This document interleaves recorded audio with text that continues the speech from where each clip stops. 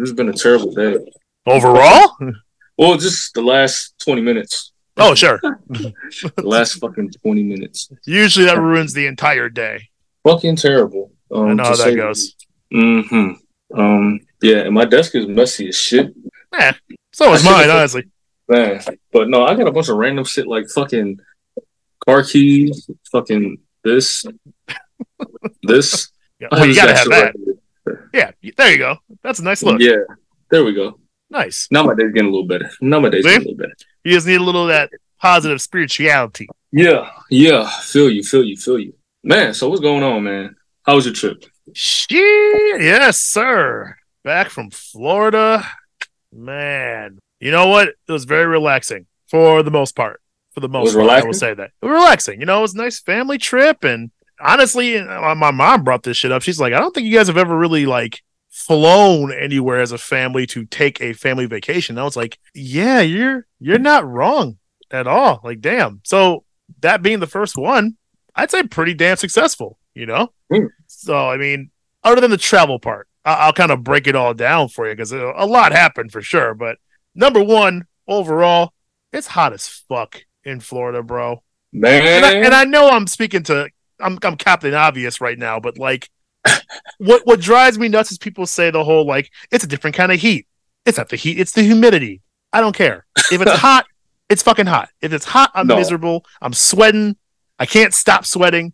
And it's just like, And for the messed up part was, like, for the first, like, 2 days, we were there for 4 days. And the first 2 days we were there, I was like, you know what? I'm handling the heat very well. Because I've been to Florida a couple times. The last time we went was Rachel and I went to Miami. Yeah, Miami. You know, a couple years ago. Miami? That shit, man. Miami's fun but dangerous. So you gotta be on your toes in Miami. They fuck you up in Miami.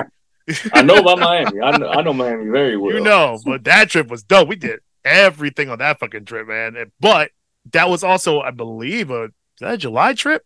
All I know is that average was like 103 every day. I was like, okay, I'm jumping in the pool and shit, and that's not cooling me off. So that's too hot. That's a little too fucking hot. But I mean, we were walking down. Miami's a beautiful city. So that was a very fun adult trip. Hit the nightclubs, got to see some fucking shows, ate some legit chips and salsa. I got to learn how to salsa dance, or was it salsa or merengue? Or I learned how to dance essentially in Miami. One of them dances, some spicy ass dances. You know the one. So that was a great trip. This one was different. This was Orlando. We stayed in Kissimmee, right outside of Disney World. So not only did I have to keep my kids entertained, I had to keep letting them know, like, we're not fucking going to Disney World. It's not happening. So, like, and I even told them as soon as we got there, I'm like, you're going to see nothing but billboards about Disney everywhere we go. Do not ask me to go to Disney World. This is not that trip. Because the answer is no. The answer is a resounding fuck no. Good God. So they understood that. So that was cool. We went for their birthday. Son just turned 10. Daughter turned 8. Just 2 days apart. So happy birthday to them. Happy birthday, Sully. Happy birthday, Sydney. I'll thank you on their behalf. Yes, that was our goal a few months ago. We talked about it for a long time. We said, you know what? Especially for a double-digit birthday, get them on the first plane ride. Get them to see the fucking ocean. You know, let's explore a little bit. So that was the goal, and we manifested that shit. You know, saved up, made it happen. That was the fucking goal, and we accomplished it. So I'm very proud dad right now. It was really fucking cool. But we'll get to that part in a second. Yeah, I mean, thank you. It was awesome. But yeah, the fucking travel, dude. So our flight was supposed to be at like 5:45 in the morning, and we're flying out of Chicago Midway. So still a couple hours out. So we had to get up. We got up at like 1 a.m. And I know the night before, Rachel and I both were like, we were just too anxious. So we didn't even sleep. Like 0 hours of sleep, man. No sleep till Brooklyn style. You know what I mean? So that shit was, that was a challenge, just trying to make that happen that early with no sleep. I couldn't shut my fucking brain off, dude. Like, all of a sudden, all I thought about was like all the things that could have gone wrong. And I had mentioned on the previous episode, I fucking hate this airline we've flown on, and like the car company. Still gonna leave them anonymous? You're not gonna give us a tip? No, fuck it. It's Frontier Airlines. It's Frontier. Never Frontier. Don't ever fucking fly Frontier. I'll take your word for it. I'm just saying, like, they are probably one of the cheapest ones you'll find, but there's a fucking reason that company will nickel and dime you everything. The things that you think are supposed to be free that every other airline doesn't charge you for, it all just, complimentary shit. No, Frontier's Like a like you're paying carry-on. for like a carry-on. No, they want like $70 for a carry-on.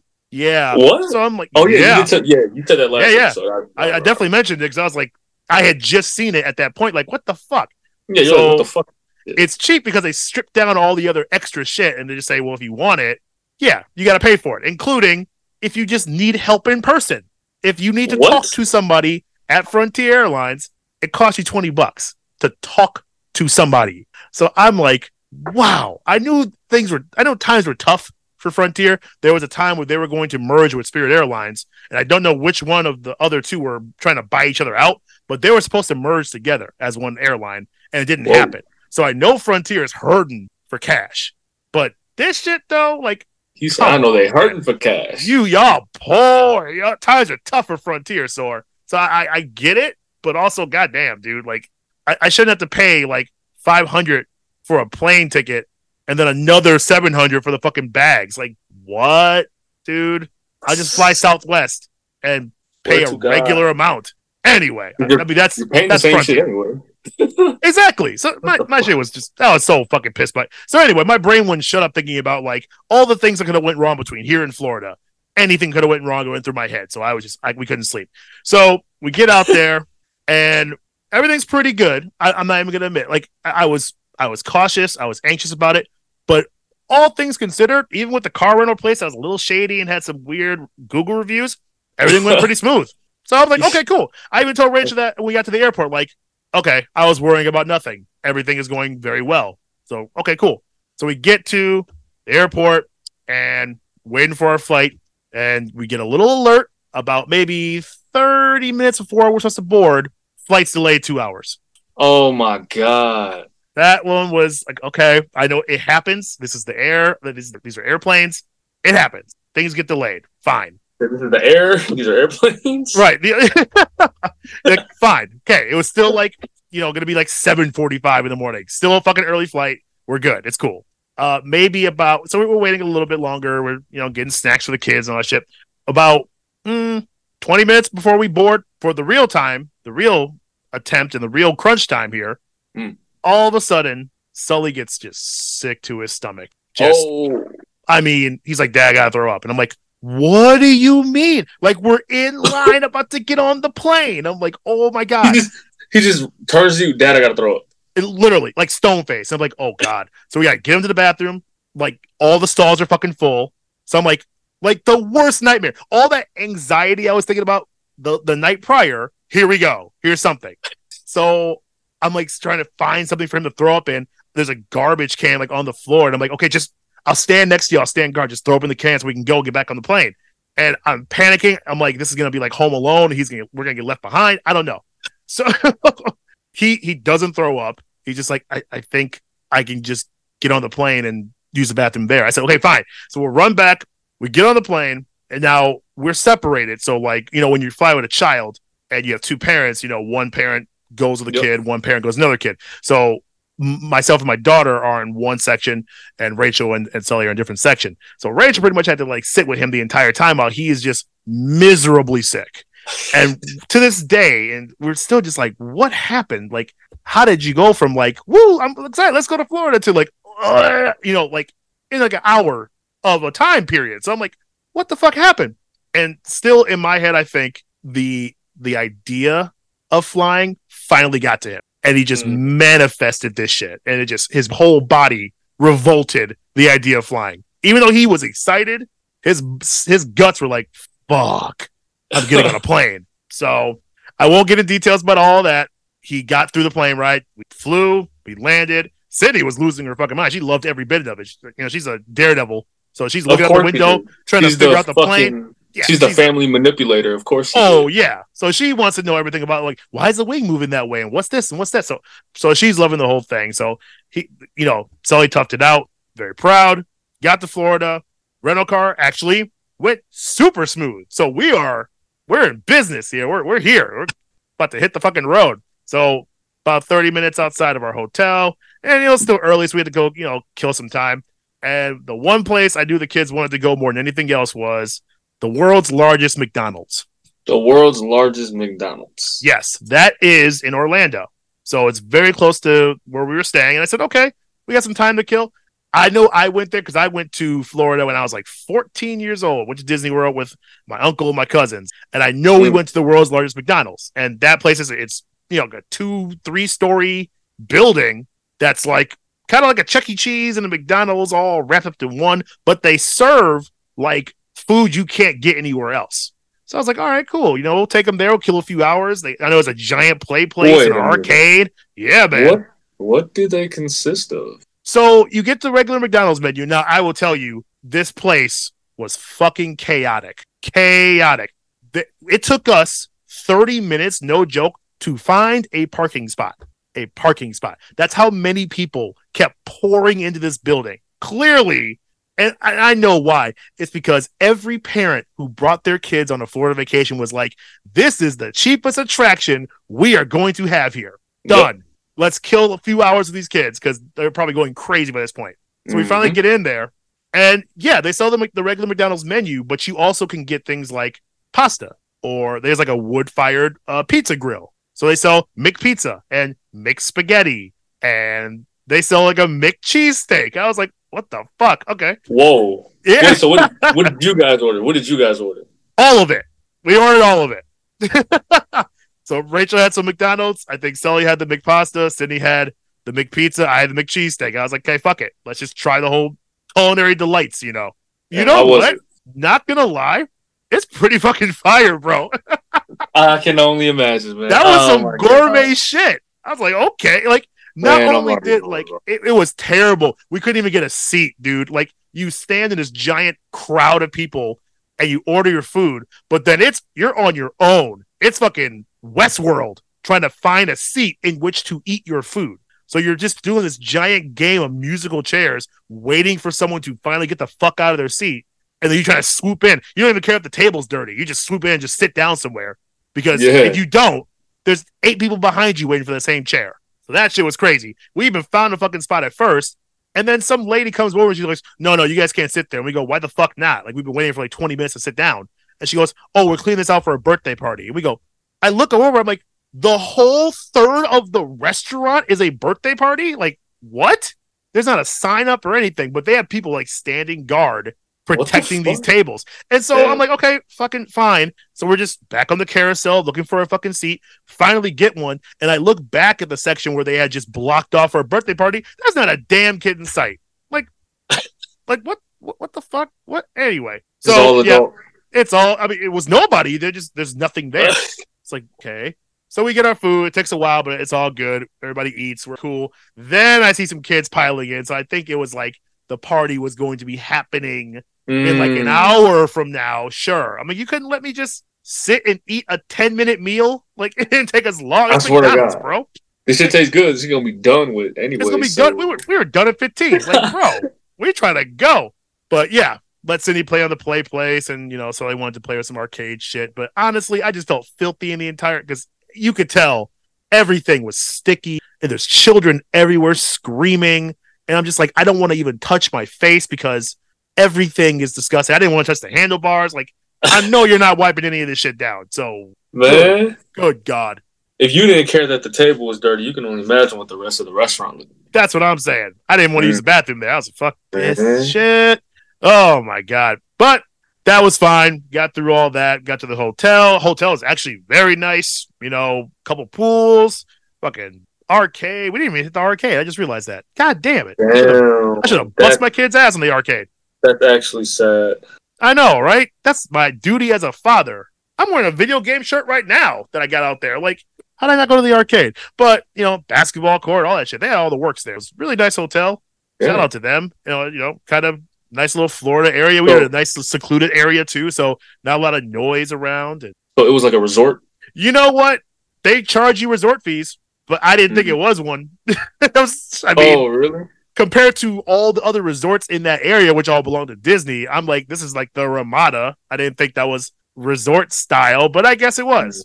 It's fine. I have no complaints about the place. It was a really nice location for us to be in. It was close to everything. So I think we went to CVS more than I've been in my entire life, just trying to get like basic needs and shit. So it was a nice location. I can't even complain about it. And my number one thing, and this is a me thing. I don't know where it came from, but I only feel like I'm on vacation, like true vacation. I can actually relax. Is if the hotel I'm staying in has the game show network. Yes. If it doesn't have GSN, I'm not happy. I need my Family Feud. I need my $1,000 pyramid.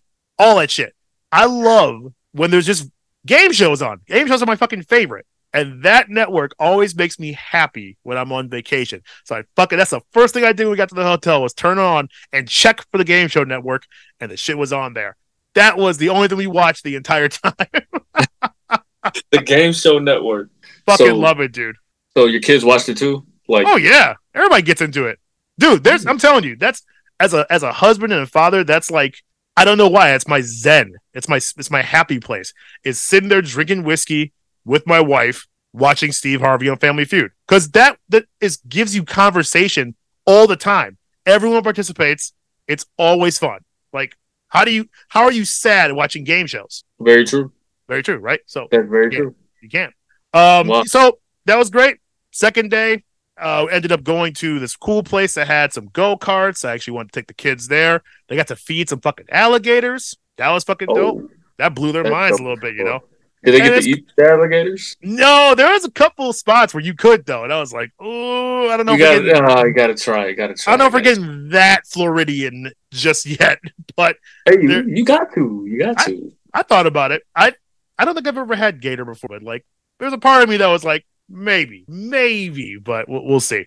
But that shit was crazy because you have to take there's so many tolls everywhere in Florida, especially in our area. So like, they always tell you, they try to get you to get like the sun pass, the pass, yep. The pass, you know. So I'm going around and said, you know, I'm not going to get the sun pass from the fucking car rental place, but we'll just go buy one. It's like $5 and I'll just put some money on there. Cool. So I go to the fucking gas station and ask the gas attendant for a sun pass. And he goes, what's that? And I go, you know, like the toll pass that you use to pay for your tolls in the area you work in. How do you not know what a fucking sun pass is? And he goes, I have no idea what the fuck that is. And I go, okay. And so I went across the street back to the fucking CVS, asked the same fucking question. Do you guys have a sun pass? They go, oh yeah, right here. And I go, did I get gaslit at a gas station? How do you live there? Maybe the guy doesn't even live there. But I'm like, how are you working at a gas station in the middle of this city? I know it takes you tolls to get here. Are you just paying that shit by cash every day? I was like pissed off. Like, I was like, whatever, dude. That seemed a little sketchy. He didn't even know what the fuck I was talking about in the same fucking area. But I digress. The dude at the fucking go-kart alligator feeding area, I think he was giving my wife the eye. A little bit. You know the eye. Mm-hmm. And it's always those dudes who, like, if the two of us are standing there and she's talking to him and I'm talking to him, he's not making eye contact with me. Exactly. He's only looking at her. And so and she didn't pick up on that, but I kind of we went outside and I was like, I think he was flirting with you a little bit. I think he even tried throwing in like a few like extra like pieces of candy because you know you get the tickets and you win the prizes and you know you all that kind of shit. So I think he was kind of saying we had more than we actually had earned in order to appease my wife. So I kind of looked at him like, I see you, but I'm not going to jail in Florida. Like just so you know. Yeah. The eye. She's like, no. And I'm like, oh yeah. Any guy knows that eye, motherfucker. Damn. Yeah, they're a little bold in Florida for my taste. Oh no. I know. So one time I was down there in Miami too. And we're walking down the street and there's a female in our group. I'm not gonna get too many details. But sure. there was a female in our group that was wearing a shirt that was rather revealing and the female wasn't wearing a bra. Right? It's Miami. I don't blame her. So dude comes up right up to her. You know what I'm saying? We're walking down the street downtown, and he goes, "Oh!" right in the X-ray middle vision of her cleavage, just wow, and walked away. I'm like, hey, yo, I fuck with you, but you can't do that shit, bro. That is a bold strategy. I fuck with you, but I don't fuck with you. I mean, he took a shot. Maybe that would work. He took a shot. But wow, I hear you. That's Florida. I hear you. that's And hold on, I definitely don't know why Florida. it's fucking cold in here. Let me grab a hoodie real All right, quick. It's gonna take 2 seconds. I just gotta reach over here. I got you. It's pretty cold. Pretty cold. So I'll put third on. day, I was like, let's take them to Cocoa Beach. Let's see the fucking ocean because that's what we came here to do.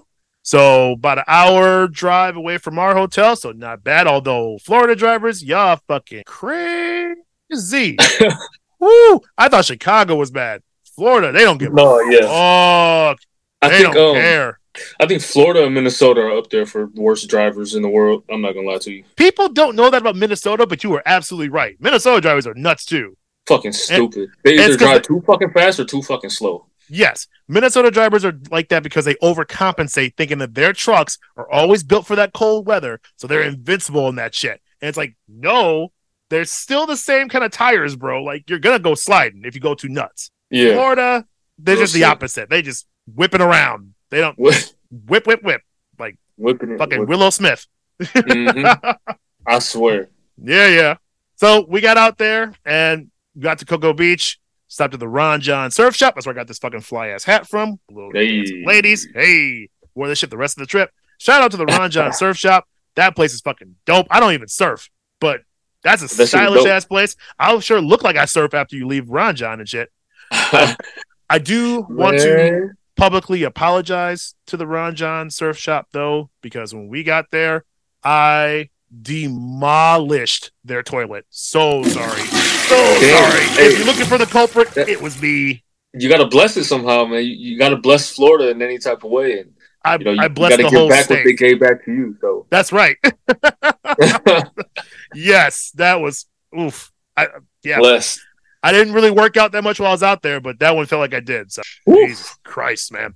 But that was cool. We got the kids out to the ocean, got a video of that shit. They lost their fucking minds seeing the ocean, jumping in, playing with the sand. There was some dude out there, as soon as we got into the water, he's like helping another girl surf and shit. And I'm like, oh, that's cool. And he gives me this fucking like this look like hey, and he points at his surfboard. And I'm thinking like he's asking if my kids want to learn how to surf. And mind you, we've been there for 2 whole minutes. So I was kind of like, who the fuck are you? Like, no, we're good. Like, they're 8 and 10. It's fine. Like, thanks for offering. So I just gave one of those, like, no, we're good. Cool. And he kind of makes other motions at me, like pointing at the surfboard. Like, he looks at the wife. And I'm like, are you asking her to surf? Like what the fuck's going on? No, it turns out we're just in the fucking way of him giving a surf lesson. And I'm like, how the fuck am I supposed to know that? You don't have a sign up or some markings or a buoy, roping off the area which you're teaching people to surf. And I'm looking down, there's like 3 other teachers out there. So I'm like, okay, maybe put a sign up saying this is a designated surfing area for students. That would be cool. That'd be cool. So I almost fucking got into a fight with that dude as soon as I realized it. And we kept kind of getting in his way a little bit, but it's like, dude, it's the ocean. We're all moving back and forth. So maybe try to say something next time. I look around, there's like 1 cone put up. I guess I'm supposed to know that's the surfing symbol. Sure. Something you just never know as a Midwesterner. Yeah, if they don't specify, it's like, fuck. Right. Isn't the ocean big enough for all of us, motherfucker? That shit. I almost knocked that dude out. I was like, motherfucker, don't start with me. So after that, went to little tiki hut, grabbed a beer. Seemed a little sketch, a little dirty, but I was like, all right, that's cool. And then I Googled it, and the reviews were awful, and people were saying the place was racist while I'm sitting there, and I'm like, oh, we made a terrible mistake. So I instantly was like, let's have 1 beer, get maybe 1 appetizer, let's get the fuck out of here, because I ain't getting stabbed in Florida. Not by the ocean either. That's like a nightmare for me. Fuck that. So we got out of there, got some ice cream at another place. Great time there. 4th day before we left, Sully got violently sick again. And that was pretty much hotel for most of the day. Let him kind of sleep it off. I still don't know what the fuck happened to him, but he's fine now, ladies and gentlemen, just so you know. Then he rallied about 5 p.m. We ended up going to like Disney Springs, which is like the shopping area outside of Disney. So you can walk around there. Again, shit was like fucking 96. So I am just sweating profusely everywhere we go. Oh my God. The humidity is fucking brutal, dude. It must have been great. It was brutal. That's where I need to be. You are the kind that would be like, I'm home, motherfucker. Me, I'm like, I came back to this climate like, oh, breeze, thank God. Some kind of cool anything. So I toughed that out too. Kids had a great time there as well. Ended up flying back yesterday. Like I messaged to you, dude. Fucking like 5 delays is just, it's insane. That's just nuts. You guys got delayed on the way to and going and coming, bro. Like multiple times. Pause. I knew you were gonna catch me on that one. Multiple times. Multiple times. But just the Orlando airport itself, fucking insane. Like we're standing in line to check our bags and shit, and people are like jumping the line. There's like an old lady who just cuts right to the front, and then they turn her ass back because she's like, well, like she has no idea what the protocol is for checking a bag. So she tries to just walk right up to the counter and like ask some questions. They just was like, no, like they don't acknowledge you unless it's your turn. No. So she learned the fucking hard way. That shit was crazy. Even when we're sitting down at our terminal and shit, like there was a dude who was like across from us in a fucking he had a full ass like body brace on. Like if he had like a severe back injury. So I'm like, that's gonna be a shitty plane ride for you. But he was saving the seat for his wife right next to him. And some black dude came up and sat right in her seat. And he goes like, I'm saving this for my wife. And I shit you not, that dude looked right at the old man, was like, she's not sitting here now, is she? And bro, I took my earbuds out slowly. It was like, oh, are we going to see like some Florida shit happen? Because, oh my God. And then like the old man kind of looked like, I'm sorry, it's just my wife. She ran to the bathroom. And the dude like got up after a solid like 2 minutes of arguing with the guy. But I'm like, how are you arguing with this old man about his wife's seat? Like, how are you in the right? I mean, that only ends one way. I mean, shit, he's not wrong either. Where's she at? Her shit was under the seat, bro. That shit, damn. That shit is fucking stupid. Oh my God, I couldn't believe the audacity. That's some shit you'll see on like a fucking Instagram reel. Yes. I literally looked at Rachel. I was like, we're going to be on TMZ. Like, this is how it happens. We're watching it right now. So it fortunately diffused itself. But there was a moment where I'm like, not only am I delayed, I'm going to be on the news. Man. This dude's about to get taken the fuck out. You're a fucking eyewitness. right at the scene of the crime. I was ground zero right there. That shit was crazy. And then, on the flight home, it was already delayed, and then we were about maybe an hour outside Chicago, and they're like, oh, there's thunderstorms, so we're not going to be able to land on time. So we fucking were circling the air above Midway for like another hour and a half, an extra hour and a half. Just circling Midway? Just circling, waiting for the thunderstorms to kind of move so we can land safely. Wait, so, were your ears popping like crazy? Oh, always. God, yeah. You know, you thought you chew the gum. You always chew gum on a plane. I always do that. That doesn't really work. Doesn't do much. It helped a little, but my shit was just like everything sounded like a fucking echo. So the fucking pilot is making announcements, and all I can hear is yep. I'm like, what'd he say? I can't hear a goddamn thing. So that was fucking great. After all those delays, we finally got home at like 7 p.m. when we should have been home at like 2. That was pretty fucking cool. Hence why we were recording on a Thursday instead of the Wednesday like we normally do, folks. So, yeah. Even after all that, all in all, great fucking trip. Very relaxing. We all had a great time. And I got some cool swag for it. That's all you can really ask for. That's what's up. It was pretty great. Seems like a pretty chill family trip, man. Seems like you have your own Soul Plane rendition. That's funny. I literally thought about Soul Plane when I was on the plane. Great movie. That's exactly what I thought. I was like, did the Soul Plane ever get turbulence? Does Soul Plane have to get delayed? No. They say fuck it and go right through the thunderstorm. So, where are we at? What's up? What the fuck? Anyway, man, you ain't have Snoop driving that bitch. So that's the mistake. You should always have Snoop. At least as a co-pilot. Like at least keeps it entertaining, right? Yeah, man. Yeah. Fucking have strippers on the plane and shit, man. Right. Although I couldn't bring my kids to that shit, so that would change the whole trip. If we were going to Miami, then yes, you get on the Soul Plane. Hey, but there were kids on the Soul Plane. Oh shit, you're right. They didn't belong there though. That wasn't. That's not a good thing. Like, hey man, you don't pick your pilot, you just pick your flight. You're absolutely true. That's absolutely right. Yeah. But anyway, sir, how was your weekend? Man, so you remember how I told you last week that I was in Minnesota and there was this girl that I wanted to meet for the first time, but she went down south? That's right. So she texted me back. And so we're exchanging text messages, and I'm like, oh, you know, Hitmonchan and Venusaur? Those are my two cousins. She's like, oh, yeah, those are the homies. We're actually going tubing this weekend. I'll talk to them about you. And I was like, oh, for real? She's like, yeah, actually, you could come through. And she sent me this emoji. And it was that moment where I said, you know what, Dad, I ain't going camping no more. Oh, I just, I had to change the heart. You know what I'm saying? Switch it up. I just don't want to go no more. I'm sick. You pulled the sick card? Yeah, I pulled a stomach. My stomach hurts. My spinal. My shoulder string. Oh my god. Nice. And so I made that. I made that pivot to the land of the sins. To the land of the sins. You stay out there. Man, it's my second home. Everybody's asking me like when I'm moving up and shit, and I'm like, damn, chill. I don't know. I mean, I don't know. We'll see. But so I pull up to Hitmonchan and Venusaur's crib. They live together. Shout out to them. Nice.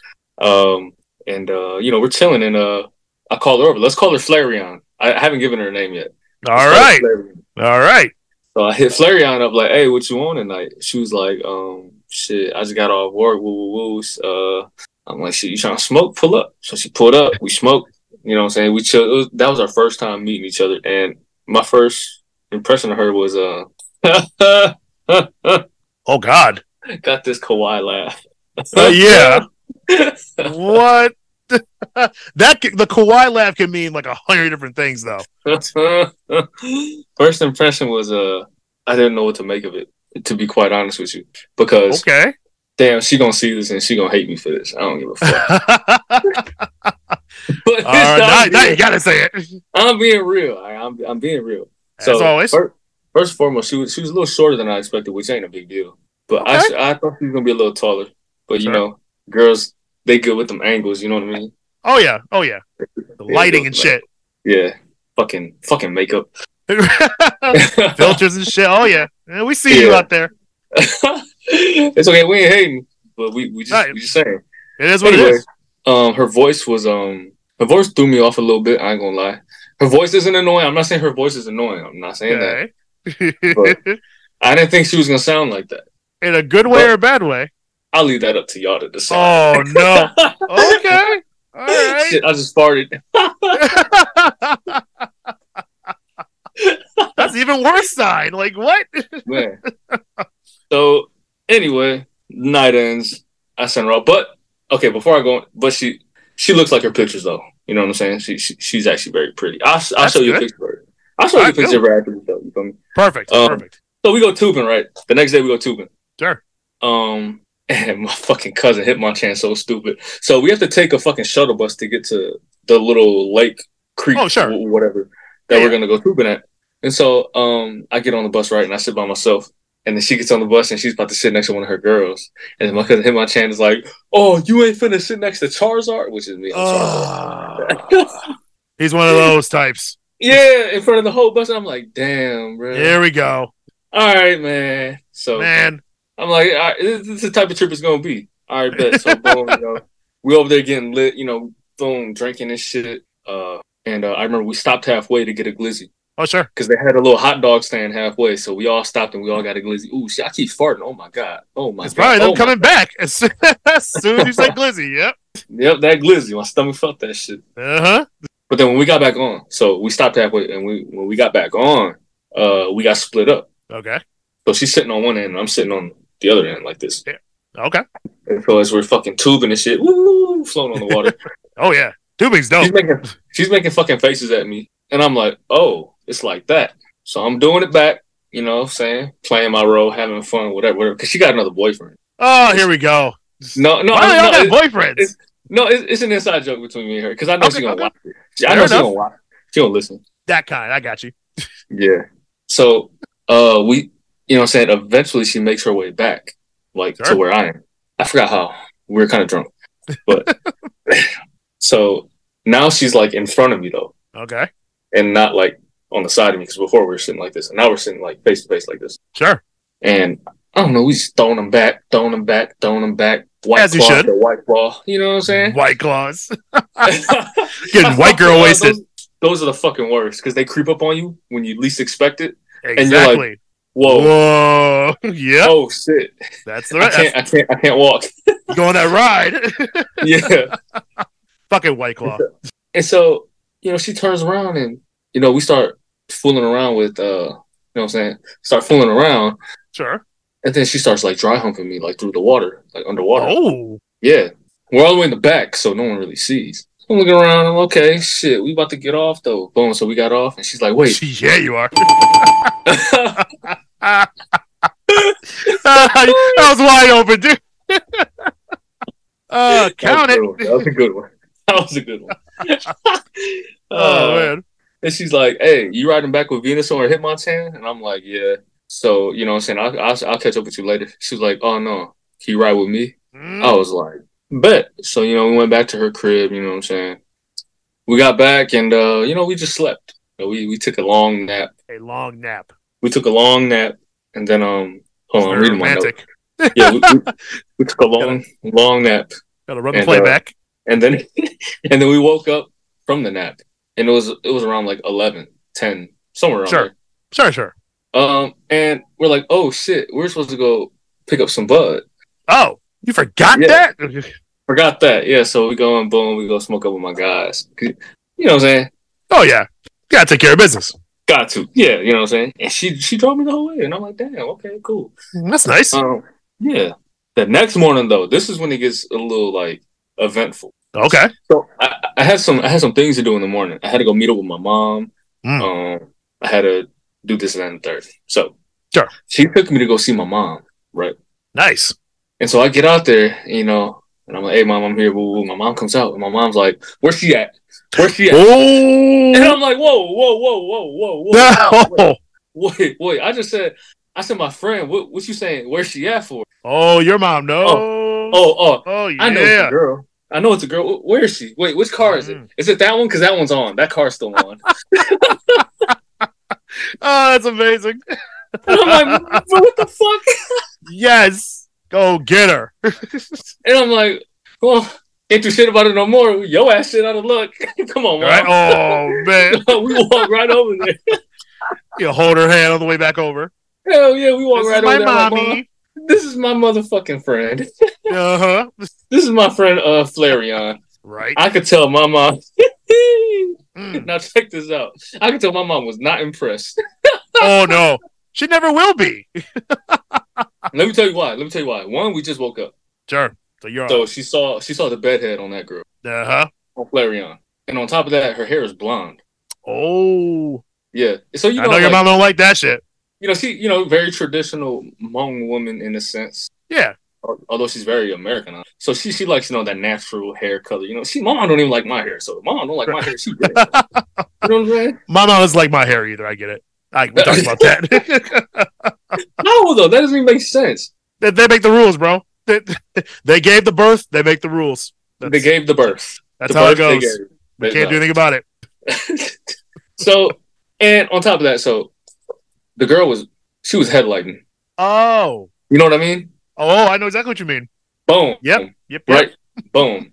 And my mom up and down her, how she do everyone that I ever introduced her to. Yep. Up, down. I could tell she wasn't impressed.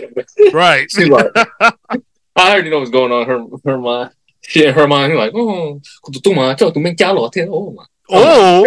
Hell yeah! When she starts, I know she's thinking. When my mom starts talking in my language, because she don't really talk in my language. That's when she really mad. It's serious.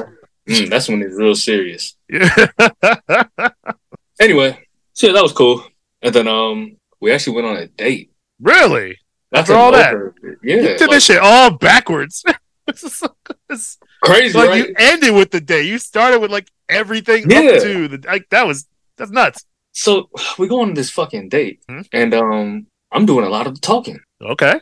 And I'm learning a little bit about her. And I studied her like a fucking book before I even like DM'd her. Oh, So okay. I already knew a lot of stuff. I was just waiting for her to open up Sure. on some toxic shit. I guess you could say. I don't know. Let's go do some research. At Yeah. least a little bit. But yeah. But that date kind of like brought a red flag to my brain. I guess you could say. I can't find the Sure. word right now. Red flag, huh? But it's like she's a very nice girl. I know that she'll. You know what I'm saying? I know she'll treat me right. I know she'll. You know what I'm saying? Love me. I guess you could say. So, I know solid that. girl. Sure. So, yeah, she definitely is, and I know she's pretty. Yeah. But I don't know. But, I don't know if I can tap into her mentally and spiritually the way I want to. You know what I mean? Elaborate. We have. How should I say this? All right. So you know how with sports, right? We'll say it like this, so the listeners can kind of understand. With sports, like I like to get down to every little detail, like Oh, how he. yeah. You know what I'm saying? Like when we were talking about Jaylen Brown and Jason Tatum, like what move set up, why are they doing this move type shit, like Yes. why they're tweening this way, why they jab that way first. You're a I nuts like and to bolts get guy for sure. yes, I like to know every little detail, and I like to get down to every little detail. I want to know every little detail about you, and Right. I want you to think about the world the same way, so we can have these intimate conversations. Exactly. And I don't think she views the world in that like not even the same way I do, but to the nuts and bolts, like you said, that I do. Right. Just she's very surface level. You're saying. Yes, but I don't want to say that in a bad way because she's not like fucking stupid. Yeah, she's not like stupid as fuck. Man. No, not it's at all. I say just, surface level meaning like those things don't necessarily bother her to learn deeper about anything like that or about how the way the world works. Sure, or even just about whatever. Yeah, because it could be about fuck anything. Anything, just even movies or music, and she just kind of yeah. I feel definitely. That. That's not bad. It's just a different way of living. Yeah, and I don't know how I would do with that long term. I feel that. I don't like.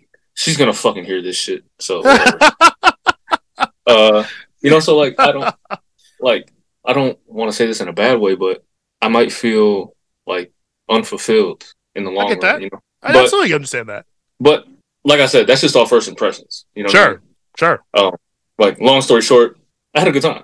That's good. Like she's a cool person. I like who she is. Like we'll see where it goes, I guess. But so it's going to continue from here, huh? Yeah, possibly. Like we still text. Yeah. That's a good thing. Yeah, we actually were on the phone yesterday. Okay. Yeah, we were on the phone for. The red flag wasn't enough to disqualify her like it has for some other girls you've dated.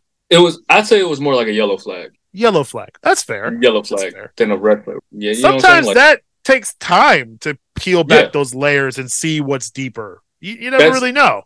That's why I'm holding off because it's like I know she's a good person. Right. Maybe she just ain't tapped in yet. You know what I'm saying? Right. Maybe I'm supposed to trigger her tapping in, and then she going. You know what I'm saying? Oh yeah, and it might be a subject matter as well. Like if you're talking about just anything, like there might be certain things that she digs deeper into than you would. Like, sure, you never really know. I forgot to mention this, and I just remembered this. One of the instances that kind of influenced that yellow flag was when she first came over and I first had a conversation with her. Okay. We were talking about something, and I asked her a question. I can't remember what it was, but it was very simple. I can't remember what we were talking about, but I remember we eventually talked about like fucking something simple like movies or some shit because we were looking for something to watch. Yeah. And it was something very simple. And she was like, you know what? I can't think like that right now. And I'm like, about picking a movie? I forgot what it was. It was something very, I asked her what her favorite something was. But you know what I'm saying? Like I asked her something about her. Can I ask, were you guys like stoned during this time? No. Okay. Just wanted to make sure. I was going to say, because if you were, I would give her an out for that one. Because that's a little different. We weren't stoned, but we smoked. Okay. So you know what I'm saying? Like benefit of the doubt is what I'm saying. Possibly. You know what I'm saying? Like possibly. You know what I'm saying? If you had a good time, though, I mean, that's really all that matters. Sometimes it's all it's going to be is a good time, and sometimes you dig back and get a little deeper with her. You know? No. Hold on. Because I think she actually like really likes me. I think like.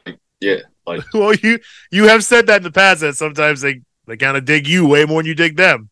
And the first time. And I'm not saying that like in a bad. Well, it kind of. I don't know. It's not bad. It's not good, but it's just like that happens something to take. It's something to take notice of, right? Yeah, absolutely. And like my friends were telling me too, like, yeah, bro, she seems like she's really into you. Is that necessarily a bad thing? And I'm like, damn. It's like I'm stuck in a position now where it's like what if I end up hurting her feelings too?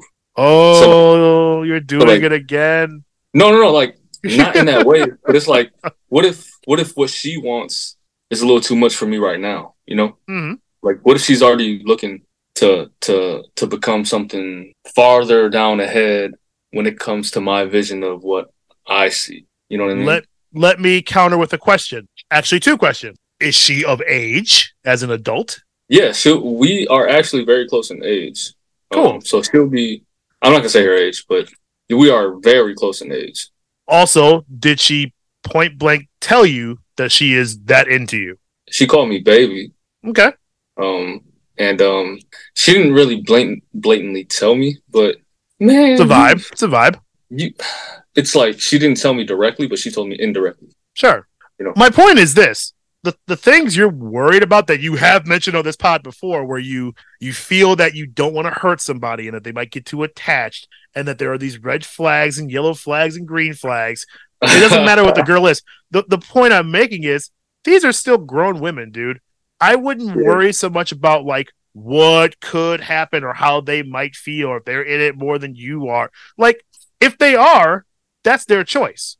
It doesn't necessarily disqualify the relationship or the beginning of whatever the hell you guys are going to call this thing. But like you can't like put the walls up just because you're afraid she's already too much into you. That isn't always a bad thing. If it's me, I would rather have a person who's into me than not into me. Like Rachel, like I will. I've been with Rachel for almost 13 years now. So like I will talk Rachel's ear off about Marvel movies and fucking like it just stupid shit that she does not give a shit about. But it's not like she disqualifies me for it. It's not like she like belittles me like that's stupid. So there are most of the times where I'm probably way more into Rachel than she ever is into me. But we're married. That's not a bad thing. I was like that when we were first dating too. There's always, I always said this, it's never going to be 50-50. There's never a situation where you are 50%, and both of you are equally as into the other person as the other person is.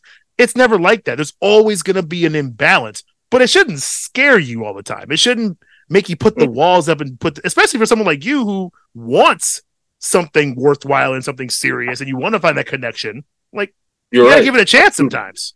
I do.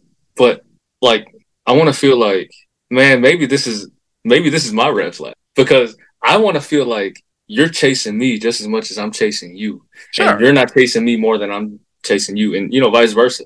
Absolutely, I get that. That's what makes this shit fun and exciting. Like I don't want you to. I'm not saying she is.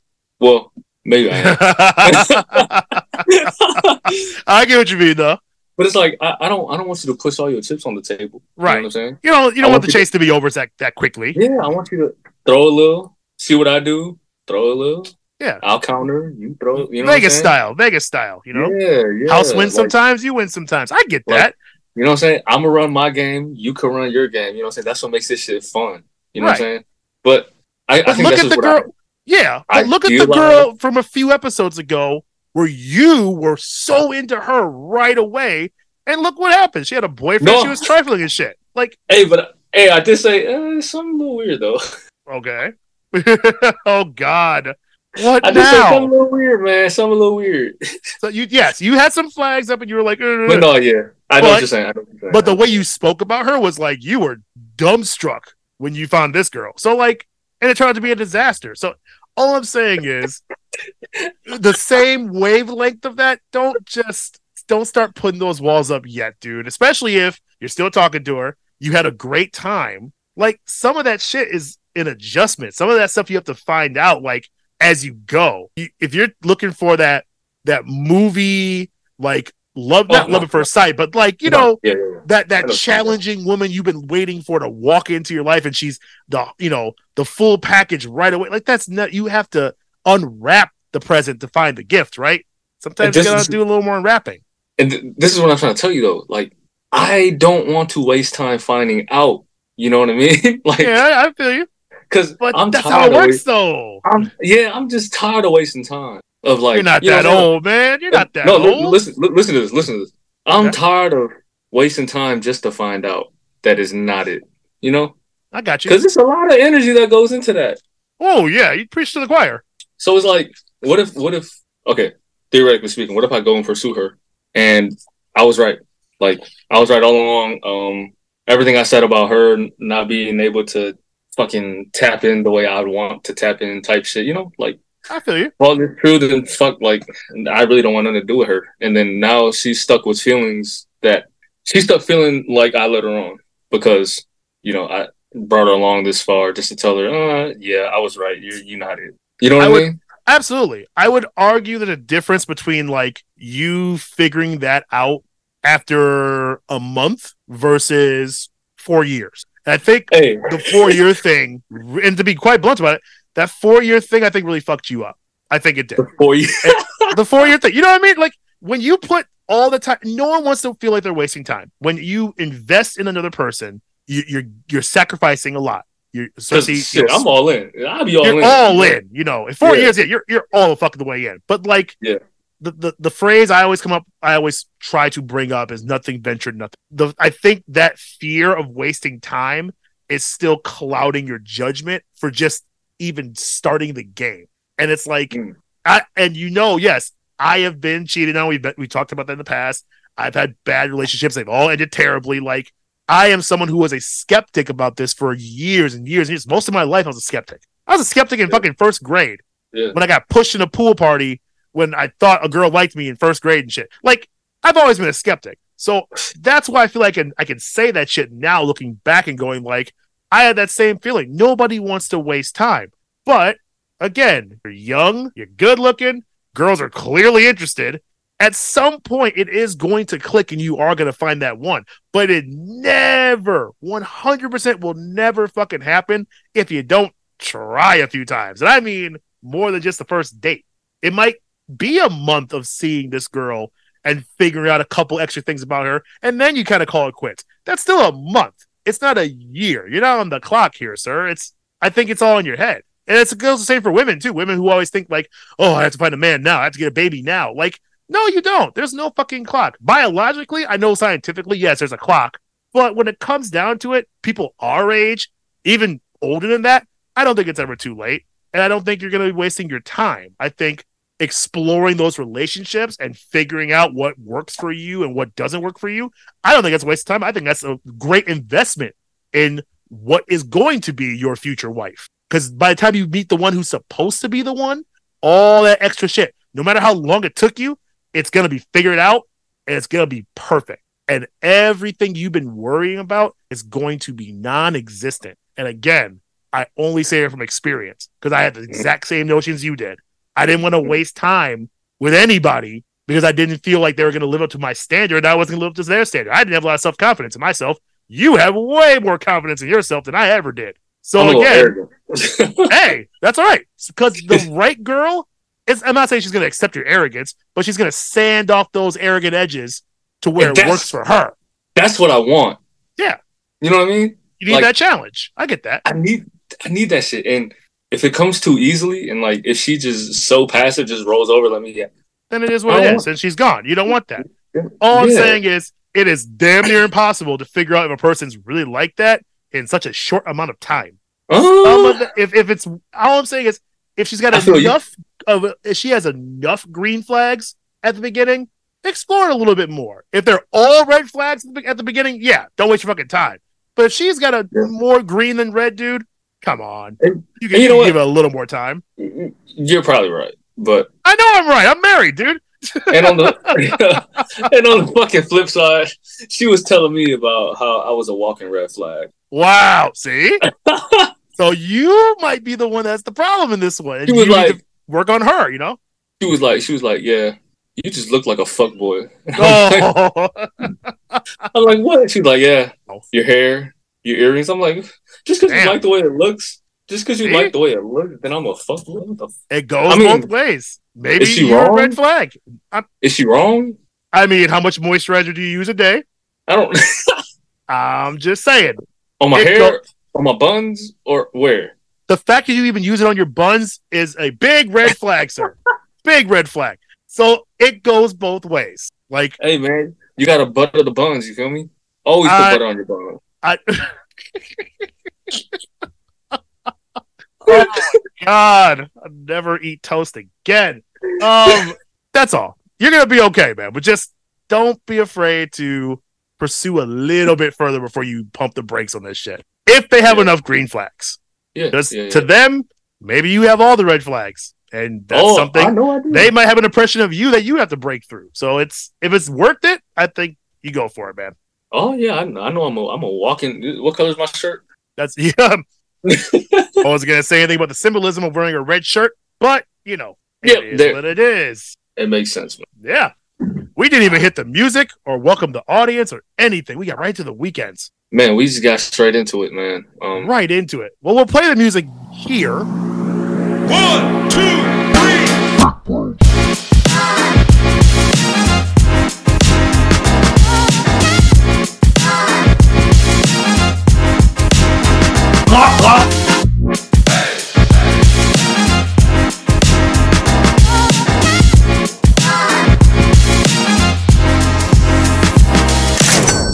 And then we will welcome our audience back to the Bank Bro Show again, because we're on summer vacation out here. It definitely feels like weeks are going by between our recordings, and it's still only been a week or so. So, damn. It's only been 1 week. Yeah, but it's the middle of July right now. Like, what happened to the summer already? It's already half over. I blinked and it was fucking gone. Man. So fucking weird. But anyway, yeah, it's fucking crazy. Well, we're glad you're back, folks. Thanks for giving us another shot. Hope you're enjoying the program so far. If you are just joining us now, go look at our other episodes, man. We got a lot in the tank now. We're getting some momentum, as John Witherspoon used to say. Momentum. And yeah, man, just keep on listening. We just want to hear everything that you have to say about this show and about us and everything that we can do better. So yeah, welcome back to all of you guys. My name is Siege with my Florida hat on. That guy, I guess he's Ryan again. He's not Roberto like he was last week. Still with the fresh braids. So we are very much in summer mode as we go. Same thing goes for sports. Summer mode for sports. Got a few things to talk about today, and including one really stupid news story that we'll get into in a second. But speaking of summer, NBA is running their summer league program as they do every year. For those of you living under a rock, Summer League program is just where the new stars and some vets like to go back, play some ball over the summer, kind of work out the kinks, get some of those rough edges sanded off. You get to kind of take a look at the new draftees, see how they're going to fit with the schemes, work out a few kinks, and go from there. And normally the NBA Summer League is not something I even remotely pay attention to. However, this year, we spoken about before, the number one draft pick, his name is Victor Wembanyama, because he is such a can't-miss prospect. People were saying he was, on par with LeBron coming into the league. So a lot of eyes on Wemby and his first Summer League game. Now, again, I didn't watch it. I just heard news stories, and there was a story going into the league that we'll talk about in a second. But all that being said, Wemby's first game wasn't great. It's pretty fucking piss poor for someone with his prospect star level that he was supposed to bring to the table. Now, again, we're talking Summer League here. Who really gives a shit? The reason I wanted to bring it up to you today, sir, mostly was just because what happened around him. From what I saw in clips and what I read in stories, it just sounded like a mess overall when it comes to the coaching levels. The referees didn't half know what the hell the rules were, and Wemby ended up suffering for it. And no matter what people say, no, his profile isn't going to be messed up by any means necessary, but he only ended up with 9 points, 8 boards, 3 assists, and 5 blocks, and he went for 2 for 13 from the field. So just a really rough game, and he himself admitted he had no clue what the hell he was doing out there. So I wanted to get your thoughts on his first game and what are the things you might have saw in the Summer League. Well, we'll start with Wemby, since you're already there. So with Wemby, it's interesting because I think he's still learning how to be a professional on the NBA stage. Because Yes. being a professional on that French national stage is a little different. You're not going to have all that media coverage like you're going to have on the NBA level. You know, he was doing podcast appearances, interviews, pre-draft stuff. And then even when he got drafted, he was doing draft stuff. You know, so there was just a lot going on. And so I think that contributed overall to his poor performance on the court his first game. His head was probably not even on the game. He wasn't focused probably because he had we'll so get much into shit that in going a on off the second. court. Yeah, and I mean it's cool. In my opinion, like I'm not gonna fucking kill him for it. You know, he's a kid. He's 19, 18 years old, and he's still learning how to be a professional. I think he came out and really showed why he was the number one pick in that next game. Ooh, yeah, talk about that. Yeah, because I mean, he came out and he looked like the Wemby that we all know and love. You know, he was stopping on a dime, hitting jump shots, blocking shots, grabbing rebounds, playing very good defense. If all else fails, Wemby's going to be a first team all defensive player for a majority of his career. If all else fails, and that alone will bring him value and will get him paid probably more than Rudy Gobert. That's probably a certainty. Yes. Yeah. And so I also want to get into another fact that you brought up, how he was, you know, being compared to LeBron and woo woo woo.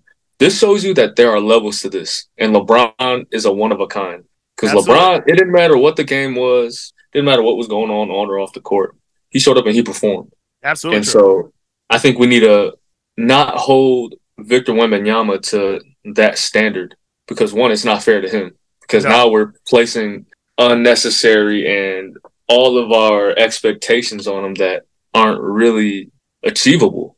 True. Because to say he's going to have a career like LeBron James is not fair. No, not even close. No, he's not going to have that dominance for that long. I'm not expecting him to have that. No, and we've discussed that too. That's not going to happen. No, we need to temper our expectations a little bit. But piggybacking off of Victor Wembanyama, I want to talk about other prospects too. Sure. To just show the world how deep this draft class is. Because you got guys like Cam Whitmore on the Houston Rockets. I want to talk about the Houston Rockets, actually. All right. Because they got, in my opinion, they got the best young core in the NBA, in my honest opinion. Cam Whitmore, like I said, from this draft, and Amen Thompson from this draft. Two amazing young players. I think Cam Whitmore slid to 20, and he should have went top 10 at least. Oh, yeah. He's going to be a great player in this league. I think Jabari Smith looked very good, as expected, because he was a number 2 pick last year. Right. So I would say look out for the Rockets. I think with the newly added vets of Dylan Brooks and Fred VanVleet, they can make some noise. And I got them making the playoffs this year. I can see that. Yes. They made a lot of good moves. Yes. Another young team that I would like to get into are my Detroit Pistons. And a couple prospects we drafted this year, Asar Thompson and Marcus Sasser, they've been looking very good. Asar, he looks like a very good all-around player. He's been doing everything that I expected him to do. He's been out there defending his ass off. He's looked athletic. He's been making plays. Marcus Sasser's been defending his ass off too, hitting big-time shots. I'm excited about the future of our team because we can get out and run for the first time. We got bigs that, for some reason, James Wiseman and Jalen Duren are out here shooting corner threes now. So that's going to open up a lot for, you know, the guards on the fast break, whether they throwing lobs or kicking it back out, whatever they're doing. I think we're going to be a fun team to watch. I don't know if we're going to make the playoffs, but we're going to be fun to watch. So I'll tell you that. I kind of feel they're in the mix, honestly. Like, in the East, if everybody's healthy, yeah. Could be. Depends on Kate Cunningham, really. Kate Cunningham's healthy. We could get in as a play-in team. I can see that. I think so. If the Bulls could do it, I know the fucking Pistons can. Oh, but man, see, like, you guys have vets. Yeah, I prefer the youth right now. Vets are getting on my fucking nerves. Hey, man. Don't let me get salty about it. You go with your Pistons, bro. And one more guy I want to get into. Yeah. Amani Bates. Some guy, some kid that I've been watching closely since he was about 14, 15 years old. He was drafted in the second round of this NBA draft. And he's looking like the steal of this draft. He's been showcasing his range on his catch and shoot jumpers. He's been showcasing his shot making ability, and along with the shot making ability, his handle to get his own shot off. in one dribble, two dribble pull up situations. He's been shown to hit tough step back threes from range, like from yonder. You feel me? And he's been playing very well in defense too. I remember I forgot who he blocked, but he's been getting a couple block shots, and I know a lot of people have been questioning his motor on defense, how it comes and goes. Pause. But for the most part, I think Amani Bates has been very active defensively. Not known as much of a two-way player as, say, Asar Thompson or Cam Whitmore, but can still defend in his own right. And obviously, there's a lot of good young players out there still that have been playing well. What's his name? Anthony Black. That's one guy that's really stood out to me for the Orlando Magic. Man, he looks like he's going to be a problem. He's like a 6'5". I don't know. All right, so for all my 2K players out there, he's like a 6'5" yellow-green pie chart. He is nice. I don't know. He's so fluid while being fancy, and the ability to hit tough shots like a J.R. Smith, because that's who he reminds me of when he's like creating his own shot. He reminds me of J.R. creating his own shot, but he plays a little different. Just when it comes to that aspect of his game, he reminds me of J.R. Smith because he can hit these crazy shots with the shot clock going down. I think he's going to be a very good player, and he might be the starting shooting guard for the Atlanta Magic. That'd be big. He might be. Yeah, I really like what I see from Anthony Black. Was there anything I missed that you wanted to get into as far as the Summer League goes? No, that's really about it. The only thing I will bring up about Wemby, and if you gave me a bingo card for 2023, this shit would not have been on there. With all that said about his first game, his second game, and the idea of the prospect star he brings into the league. So Wemby ended up in an altercation with Britney Spears. Now, I'm not sure if you heard this news, but this was about, I think it was right before his first game. It was just about last week or so. Mm-hmm. So apparently, at some point, it might have been in Vegas. It might have been in San Antonio. Oh, no, it was Las Vegas. Excuse me. In Las Vegas. Yeah. Apparently, Wemby was coming out of an area. Britney Spears ended up seeing him and was like, hey. And she went up to tap him on the shoulder. Woo. Apparently, one of Wemby's security guards apparently hauled off and cracked her in the face. Now, that's what the news article said, was that she got struck by one of his security guards. And I guess the police investigated. Turns out none of that shit really happened. She kind of got nudged by security and hit herself in the face and knocked her own glasses off. But ever since then, Britney has been going off on social media how she feels like a second-class citizen because she's not being heard that Wemby security guard might have hit her in the fucking face. And all I wanted to say was, Britney, planet Earth loves you, but I don't think anyone is on your side on this one. This is a little ridiculous, especially for, like you said, somebody with all this pressure on him now. This is the first thing this man has been a part of, and it's an altercation with a pop star. Like, before he even touched the NBA basketball, we got this bullshit going on. And it's like, dude, security is supposed to stop people from touching their client. Exactly. They didn't look and go, oh, it's Britney. Wow. They didn't do any of that shit. Like, it was probably doing what they are getting paid to do. Exactly. But you're upset because they did their job. And remind you, this is arguably the most legendary pop star of all time, at least in the last 30 fucking years. She has security where if they didn't do what his security did, she would be firing them. I'm not sure the disconnect here. That's all I wanted to say was, Britney, no, I'm sorry. You're not in the right on this one. You don't walk up to dudes like that. Like, come on, man. Come on. Let the kid just ball. Man, they can't ever just let a young black man succeed. Right. I wasn't even going to play the black card, but you're absolutely right. And it's like, no, I'll say it. I know you'll say it. Because I see this from a third. I see this from a third's eye view. You know. Oh yeah, yeah. So I'll say it. Absolutely. Every time there's a young black man that's about to be successful, catch him a bag, change the whole lineage of his family. Yep. What can we do to put him in the latest scandal in the news? What can we do to jeopardize his reputation? It took no time at all. And I'm sure everything is going to be fine, but you could already tell, especially now that he's been shut down for the rest of the summer league because he tweaked a couple things. So now this shit is going to linger over him the rest of the summer instead of focusing on his NBA debut. Like, really, dude. And you know what?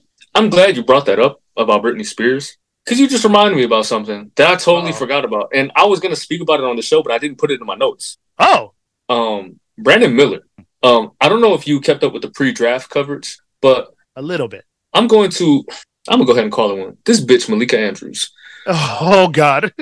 I fucking hate this bitch Malika Andrews, bro. Oh no. So Brandon Miller, who went number 2 in the NBA draft. Yep. On his way to a bag, changed the fortune of his family for years to come. That's why they play. Generational wealth right in his hands. Yes. Number 2 pick in the draft, right? She gonna go up there, talk about some, and predicted to go number 2 in the NBA draft. Brandon Miller has been involved in a murder scandal. Oh. He was brought in as I think she said he was an accomplice of a murderer or something like that. That's pretty bold to say by itself.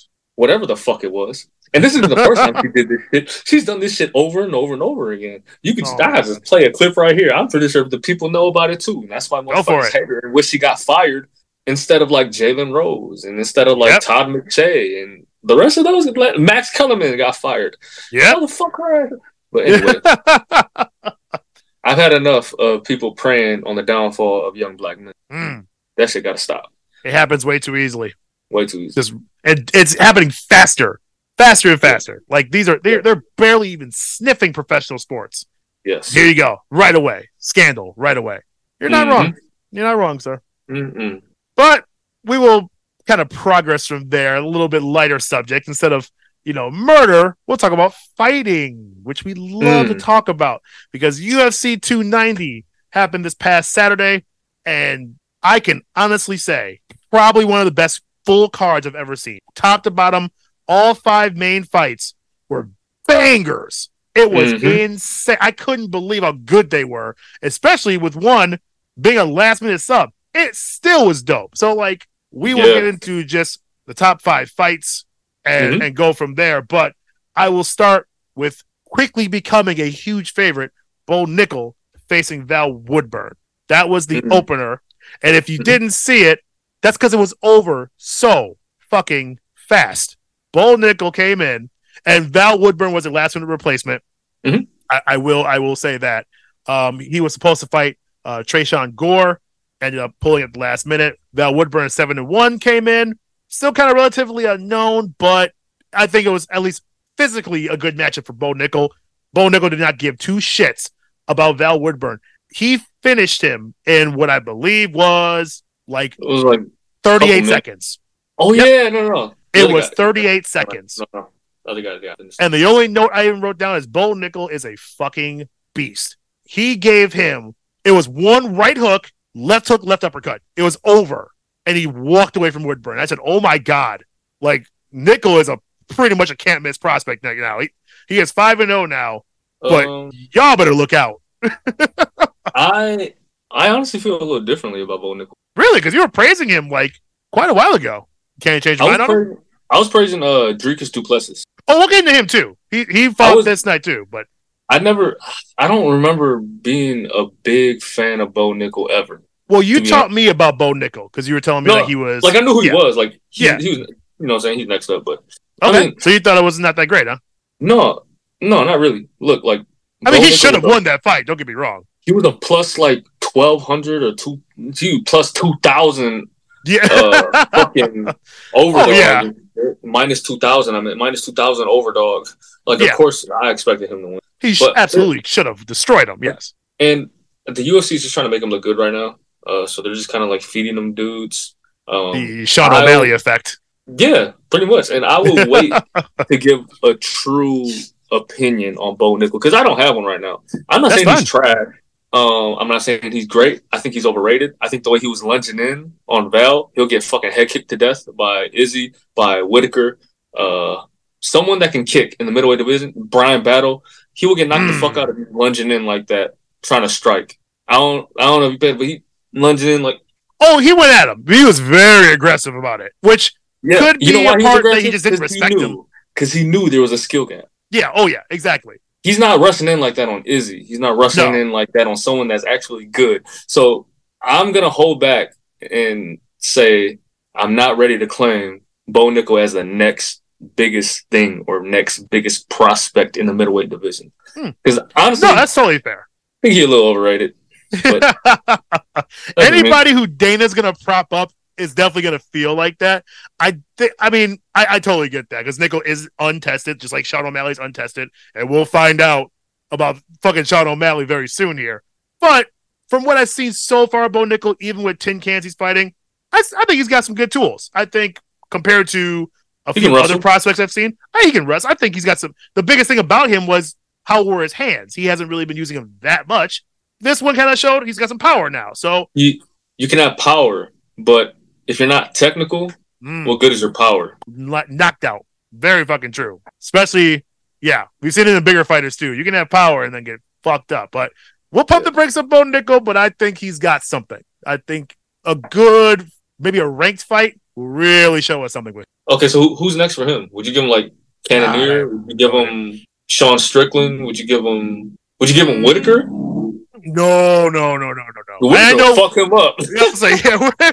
He's not ready for that. And that's what I'm thinking. I think if they don't rush Bo Nickel, he's going to be a very good fighter. If they try to throw him in the deep end, that's a little different. So no, not Whitaker yet. Cannonier is interesting. I want to see him see it. I want to see him get thrown into the fire. I think a good next fight for him, like realistically speaking, if he beats this guy, I'll give him props. If he beats Derek Brunson, is Derek Brunson even fighting still? I thought Brunson was out now. Oh, maybe. But if he fights a guy kind of like that, that level, sure. Yeah, that type of level where he's like not the top 5. Oh no, I'm sorry. Brunson's still in. Brunson's ranked number 8. Excuse me. I thought he was done. Yeah, these are some L's. Somebody got cut. I forgot who. Somebody known got cut. I forgot who it was. Yeah. But yeah, Brunson would be a good fight for him. I think that's a good test because they have similar styles. Who? Because even like a Kevin Gastelum would be Kelvin. Oh, he's moving now. Kelvin's fighting at 170. His next fight. Is he now? Oh, then fuck that. Yeah, no. Give him Brunson. I like seeing him against Brunson. Brunson or Brian Battle. I think Brian Battle knocks him out. I don't know if you ever watched Brian Battle.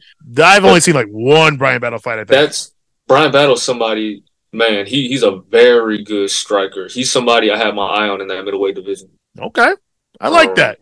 I like the idea of testing him now. Like 5-0 is cool. Let's give him some real competition now. If you're gonna hype him this much, you got to. You have to. That's Sacred Swim.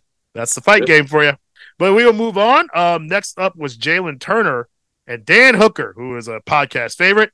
And this fight was so good. So fucking good. I'll let you go ahead and talk about that one, though. So, round 1, I thought Dan Hooker was done. Yeah. He got head kicked to another dimension. Fucking Shadow Realm. Lord. Oh, I thought Jalen Turner was about to get the finish. But I remember Israel Adesanya saying on his YouTube channel, like, if there's anyone that he would label as mentally insane, it'd be Dan Hooker. Because Dan Hooker doesn't know how to quit. No. And he showed it. He lost the first round, got fucking killed in that first round. That headshot, bang! Seriously. Yeah. Came out in the second round, did some really good work, looked refreshed. Yes. Which caught me the fuck off guard. That second gear. Yeah, that second wind. Man. And I mean, from the second round on, I think Hooker had his foot on the gas. Yes. Jalen Turner was fighting back. You know, he didn't get fucking. He just didn't roll over and let Dan Hooker destroy him. Oh, he was fighting back, but I think it was pretty clear. Like Dan Hooker was hitting him with more shots, the more significant shots, the heavier shots, and that was the fight. And Dan Hooker, he just didn't stop. He just never quit. That's what really won the fight. It wasn't. It didn't have to do anything with his skill. His best attributes were actually nullified in this fight because normally he uses his range very well, his long limb, but this time he was the smaller fighter. That's right. He was definitely oversized. If you remember, at the end of round 2, he actually got a choke. He almost put Turner out.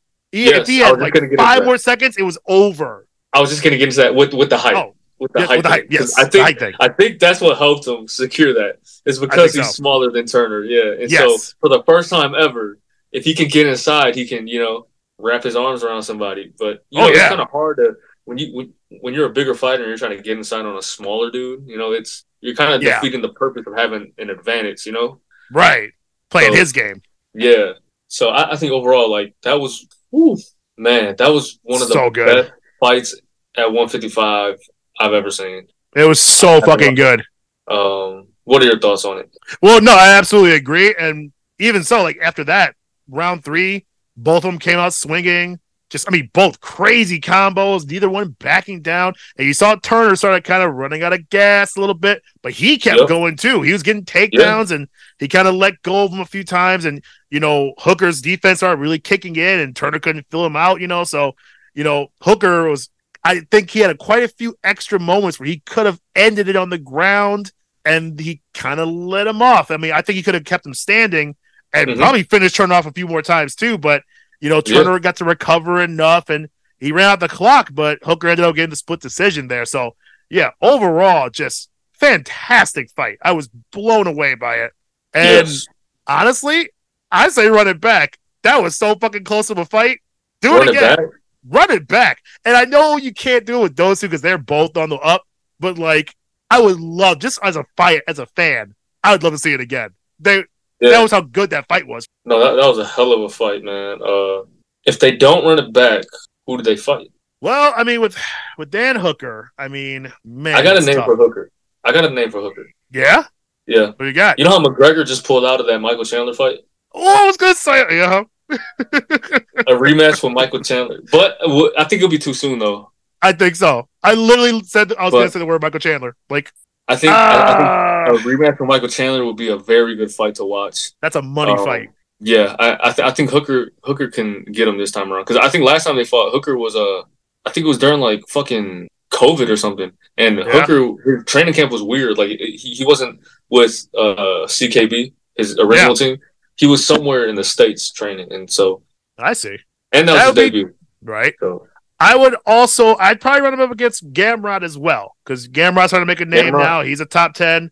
And if it can't be Michael Chandler, Gamrot's very similar when it comes to that kind of the scrap he's got. That could be an interesting matchup. And Hooker would be able to jump into maybe a top 5 spot. Yeah, that'd be a good fight too. No, that 155-pound division is fucking stacked. Oh, yeah. Lightweight is on fire. It's so good. It's so fucking good. So we brought up 2 of these guys before, but let's get into it. It was Robert Whittaker and Dricus du Plessis, DDP, in a big contender fight. So this was a lot of momentum, and we know everyone loves Robert Whittaker. His record lately has been a little rough. Du Plessis, the opposite. He's been tearing through people. So this was a very intriguing fight on paper, and we knew whoever was coming out of this one was probably getting Izzy next. Adesanya was waiting. He was there. He was watching very closely. So this fight, wasn't sure how it was going to go down. Whittaker, I think right away, really good timing on his early jabs, and du Plessis, he had really good stance switches. So he's a very weird guy on his feet because his high-low stance and his switch-ups are very unique. I've never really seen much like it. It's almost like an active defense that he fights with. So I think Whittaker really couldn't handle it very well. Right, he's trying to figure this shit out. But Whit was still putting him down quite a bit in the beginning. So, du Plessis had really good defense, and he was very aggressive. But Whittaker was kind of matching up with him very well at the beginning. But I was saying, DDP, I'm calling him DDP from here on out. DDP is very aggressive fighter. He's built like a fucking Mack truck. So that is somebody in that division you really got to worry about. And, he got some good leg trips, some good headlocks in. And honestly, once he got Whit on the ground, he was overpowering him quite a bit. He busted him open pretty quickly. Ground game was top notch. And, even getting into round 2, Whittaker came back out. He started kind of switching up. He was adjusting, and I was like, okay, this is going to be a lot more even fight than I thought. All of a sudden, DDP caught him with a nasty, nasty fucking hook. And Whittaker, for all purposes, I thought was going to recover from it because he got hit, but he was still kind of moving on the ground. But honestly, DDP kind of overwhelmed him at that point, and he dropped him, and that was it. Whittaker went down in 2 rounds, which is something DDP even called before the fight. He said, if I can take him down in 2 rounds or less, I want a title shot. And I said, damn. He's like you. He fucking called his shot, and he finishes Whittaker. with a TKO. So Mm-hmm. it was a great fight on paper. Maybe not surprising result, but the way it went down was wow. It was pretty definitive, pretty crazy. Yeah, no, What do you think? I agree. I thought well, for one, I called for this fight Yeah, you a did. while ago when I was still living at my old crib. I, I thought Robert Whitaker was going to win this fight, and I thought we were going to see Yeah. a trilogy with Izzy. Yeah. And I thought that because Dricus du Plessis, he's a sloppy but good fighter. Yeah. That's a good way of putting it. It looks weird, but it works. Definitely works. You know, I wouldn't call him awkward because awkward would be like, I don't know. Can't think of anyone. I can think of boxers, but I can't think of anyone in the UFC right now. Yeah, that's why I call it unique. It was just different, very different stance. I wouldn't say unique because unique looks pretty to me. Oh. Unorthodox. Very unorthodox. That's the word. But you know, his power looked evident. Yeah, he dropped Whitaker with what looked like to me was a jab. Oh, yeah, it's very quick. It was like a right hand. Yeah, he was his lead right hand, and it was a jab. It looked, I don't know, it looked like a jab to me. It was very clean, but it didn't seem like it would drop. That's why I thought he was going to recover from it because I'm like, that wasn't that hard of a hit, but it set him up pretty perfectly. Yeah, I was like you said, I was surprised that Whitaker went down like that. Yeah, he's tougher than that. Yeah, I mean, we've seen Whitaker get hurt by the right hand before. With Izzy. Izzy knocked him out with the right hand too. That's right. So I don't know. I thought Whitaker fought pretty well though. Yeah, I think so. But you know, DDP just had a better day. You know, he caught him, ended the fight. What more could be said? Now to preview that fight with Izzy. I knew we were going there. First of all, when Izzy came in the cage and did his thing, I thought that shit was fucking hilarious. A lot of people were like turned off by it. I was like, I get where he's going with it. It's hilarious. You were turned off by it? I'm sure you were. No, not me. No, I'm saying a bunch of people were turned off by it. I was laughing. I was like, I expected you to be turned off by it, to be honest. No, not really. But because Izzy's hilarious, but he's when he picks his narrative, when he picks the thing he's going to focus on against a fighter, he's going to hammer it home. So that's all. I didn't think that was going to be what we build. And for those of you who don't know what we're talking about, he came into the ring and pretty much dropped a shit ton of N-bombs at du Plessis and pretty much saying like, "Oh, you're from South Africa? Okay, I'm African too," and just started like calling him out for it. So I didn't say it then. Say the N-word. He's like daring him to say it. Like he's baiting him. But like that's what fighters do. So did I think we're gonna build this fight off of race? No, of course not. But are we gonna get somewhere funny with it and get a great fight? Absolutely. It's just what we're gonna build it on. You know, Dana was actually asked about it. Oh, and Dana was like, "Who gives a shit?" Right. he's like, "Wait, who said the racial remark? Oh, wait, Izzy said it?" He's like, "Oh, he's black." Oh, right. What's the problem? Yeah. You know, that's why I was just laughing. Roger Goodell, Adam Silver, y'all need to be like Dana, man. I ain't even. Yeah, to a certain extent. I could do it all the Trump love that was happening that night. My God, every fucking winner was like, "I love you, Trump." I was like, "Can we just not?" I won't go there, but just oh my God. But yeah. So does he beat Izzy? No, I don't think he's ready for it. I don't think he's ready for it. I think Izzy KOs him. I think so too. I like DDP. Don't get me wrong, but just Izzy is a different level. We talked about that. And the one time I bet against Izzy, he made me eat my words. I'm not doing that shit again. So. You might want to change your opinion because you know how it goes for me. When I vote on somebody, they end up losing. No, I was one that told you he was going to knock Pereira out in 2 rounds. I know. So, man, I learned my lesson. He's going to give DDP the same treatment he gave Paulo Costa. Oh, yeah. I think so. Like, give him the same treatment. He's going to butt fuck him in the end. And that's all she wrote. Next up. Yeah. I feel it. I like DDP as a fighter. I think he brings a lot to the table, but that's the deep water. I don't think he's ready for the deep water. Yeah, no. I don't think anybody is at this point. In that division right now, I don't think so either. Not in that division. Yeah, it's just it's levels, and Izzy could damn near fight and beat some 205ers, or damn near beat a lot of 205ers. Yeah. But shit. We'll see how that goes. They're going to sign that fight real quick. Real fucking fast. It's already signed. So next up, had the flyweight championship with Brandon Moreno and Alexandre Pantoja. And this fucking fight. Whoa. This fucking fight. My God. This was a fucking war. That was an absolute war. And I know flyweights are the scrappy little guys and they can fucking, those fists go flying. Those two look like fucking Agent Smith and Neo and shit. They were throwing a billion fucking strikes. And I was just like watching with my jaw open, like, how did neither one of you get knocked the fuck out? And I know a lot of it's just like they're matching power, but holy shit.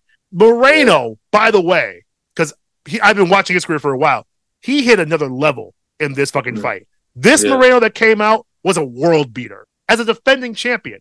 But even so, he came out just wearing down, Pantoja's legs, clean jab combos. And, Pantoja, he had to switch his strategies very quickly. So, and to his credit, he did, because he dropped Moreno with a left real fucking fast. Yep. And in my opinion, he could have finished that then. He hesitated. He dropped down, and you could kind of see it was like a 3-second moment where he was like, what do I do? Like, do I try to fucking ground and pound, or do I try to choke him out? And that hesitation, I think, flipped the entire game and made this fight go way longer than it could have. But for the better, in fact. I think that hesitation, it allowed Moreno to kind of recover just a little bit. He got up, Moreno was bloody, and then Pantoja just went for just crazy, just swinging for the fences kind of shit.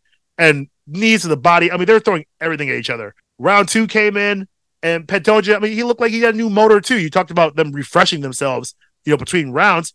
Here we go again. And he's, I mean, my God, Moreno is throwing these fucking jabs. And you can I looked at Pantoja's eyes for a second, and like his eyes were going cross-eyed. I'm like, he's just killing you with these jabs. Oh my God. And again, I mean, I won't go into all of it, but like, just a scrappy fucking fight. Round 3, I think there was a groin kick, and then Moreno said, fuck this, and he came right back out and gave him like an elbow, and then Pantoja just gushing blood, and like Pantoja tried to get like a backpack choke on Moreno, and like the blood was like gushing into his own eyes, so he was like closing his eyes while he's trying to choke him out. I was like, oh my God, like this is like blood sport, like what the fuck is going on? And even after that, round 4, throwing everything at each other. Round 5, everything at each other. They're trying to take each other's head off. It was the damnest fucking fight. It ended up going a split decision, and Pantoja actually wins the flyweight championship on a split decision, which is rare if you know your fighting history for the splits to go to the challenger. So there was a lot of speculation about the judges' scores, and we'll get into that in a second. But like, I want to know your thoughts on that fight, which again, fantastic fucking war. Yeah, that's probably fight of the year. I think it is. I think Pantoja came out very aggressive, and he surprised me with the hands. I knew he was a very good jiu-jitsu guy. I actually watched both of these guys on The Ultimate Fighter. Yeah. So it's been kind of crazy to watch how their careers have gone and flourished. Yes. I think Moreno also looked very good on the feet. I think these are the best individually that they've looked. Each of these men have looked. I would agree with that. Pantoja, like you said, he landed that left hook, and I think that really won him the fight. Yes, I think it did too. Moreno, I think that's what won him the fight, because I think overall Moreno was piecing him up. Oh, Moreno yeah. was hitting him with more shots. It's just Pantoja looked like he had more power. Yes, absolutely. And he got the KD, and that's what won him the fight. I was honestly a little surprised. You mentioned something about the scoring. Yeah. I was a little surprised at the 49-46 for Moreno. Mm-hmm. I don't think it was that big of a blowout, because that means Pantoja only won one round. And that's the part I wanted to get into. Yes, out of the 3 judges, one judge gave Pantoja the first round, and he gave Moreno rounds 2 through 5. And then I'm like, what fight were you watching? Yeah, I don't know. What the hell? In my opinion, I think Pantoja should have won unanimously. I think so too. That's what I felt. That's just my opinion. I think I scored it. I scored it 48-47. Yep, same, exactly the same for Pantoja. So I'm not sure what that judge was watching, man. These judges been tripping lately. I'm not gonna lie to you. I'm telling you, dude. I'm telling you, they smoking something in Vegas, bro. Like It's not Bud. It's something else. No, that's that It's lace that shit. hard white. It's that hard white. It's that Dana White. Now, now, if you're Moreno, do you order a rematch? I think you have to. And I don't think he wins a rematch either, in my opinion. But you don't think so? I think it Moreno was very close. I think Moreno has to finish him. I think so. And I think he knew that in this fight too, because he can't go to the decision because Moreno, he's defensively as a fighter, as a striker, he's not that good. Exactly. No, he fights like your stereotypical Mexican fighter where he's gonna eat a lot of shots. Yes. He's gonna be hard to knock out. You probably won't be able to knock him out. Nope. But he's also gonna piece you up. And that's exactly what this fight was. They both were just the fight played out. Like the old Simpsons fucking hockey fights and shit. Like they're just swinging, trying to land something. You know when Frieza and Goku are in the air and they're just throwing a million strikes at each other? Yeah, exactly. It's that. Yeah, you know, but nothing's actually really fucking hitting. It's kind of everything. They're hitting everything and nothing at the same time. Yeah. Everything is hitting, but their bodies are still upright. That's right. That's literally what it was, and that's why I was like, God damn, this is a DBZ fight we're watching here. But I mean, yeah, if you must run it back, run it back. I don't think Moreno gets that back, though. I think Patenja he's a better Brazilian jiu-jitsu artist in general, I think. Yeah, his ground game and the takedowns definitely separated him from Moreno. Moreno, like you said, is very fucking scrappy. He's been a great champion, but I think they both leveled up their games, and I think Moreno got left back a little bit here. And I don't know if a rematch solves that either without a knockout. Yeah. I don't know how I feel about it right now, but if they do get a rematch, Moreno definitely needs a knockout. Yeah. Oh, yeah. I'm not going to pick a winner, but we'll see how I feel then. We'll see. But we'll see what's next. That's an interesting division, too, where they got very some deep division. Very deep division. They got some real stars in the making here. So I'm going to be interested to see who's next, because that's a spicy division for sure. I like Brandon Royval. That's something. Man. Brandon Royval. Well, we will finish up with the main event of the evening with everyone's favorite freaking featherweight champion of the world, Alexander Volkanovski, facing Ryan's favorite, Yair Rodriguez. Yair. It's a title unification match. Yair was actually the interim champion. Volk comes back and defends his championship. What are your thoughts on this fight, sir? I actually, I was rooting for Yair, but I kind of knew in the back of my mind, like, Volk is just too good. Man. Volk is too well-rounded. He just came off of a fight where, in my opinion, he beat Islam Makhachev, who's a whole weight class higher than he is. Absolutely, yes.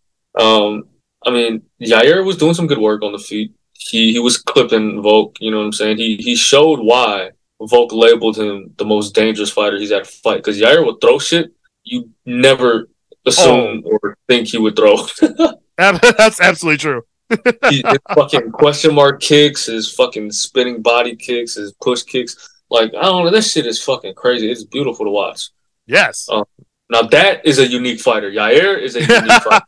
That's fair. Very fair point. Yes. He was throwing shit where I was like, whoa. Like, he changes his thought about his attack midair.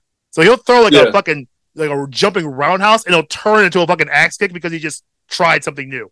No, he'll jump and kick you with his right foot and change his decision midair and kick it with his left. Exactly. That shit was giving Volk some fits for a little bit. Like, that's not even a real thing.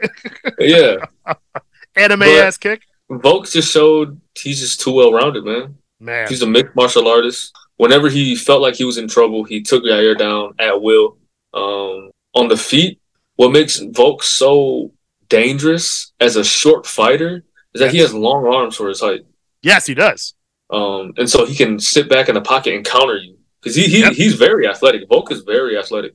Oh, yeah. Totally built. He can make you miss, counter you. And something he did this fight that I noticed, and it threw Yair off, was that he switched stances a lot. Yes, I'm glad you said it. And I think it was to nullify Yair's kicks. Because whenever Yair would be in southpaw, yes, and what's his name? Volk would be in orthodox. He would fire this body kick at will. He would just spam that shit square. L1 square, L1 square, L1 square. Yep. Oh man. And so and vocal switching, and eventually the right hand was landing all night, and eventually it landed. You know what I'm saying? Like it did enough damage, and that one right hand just did enough damage to end it. Oh yeah.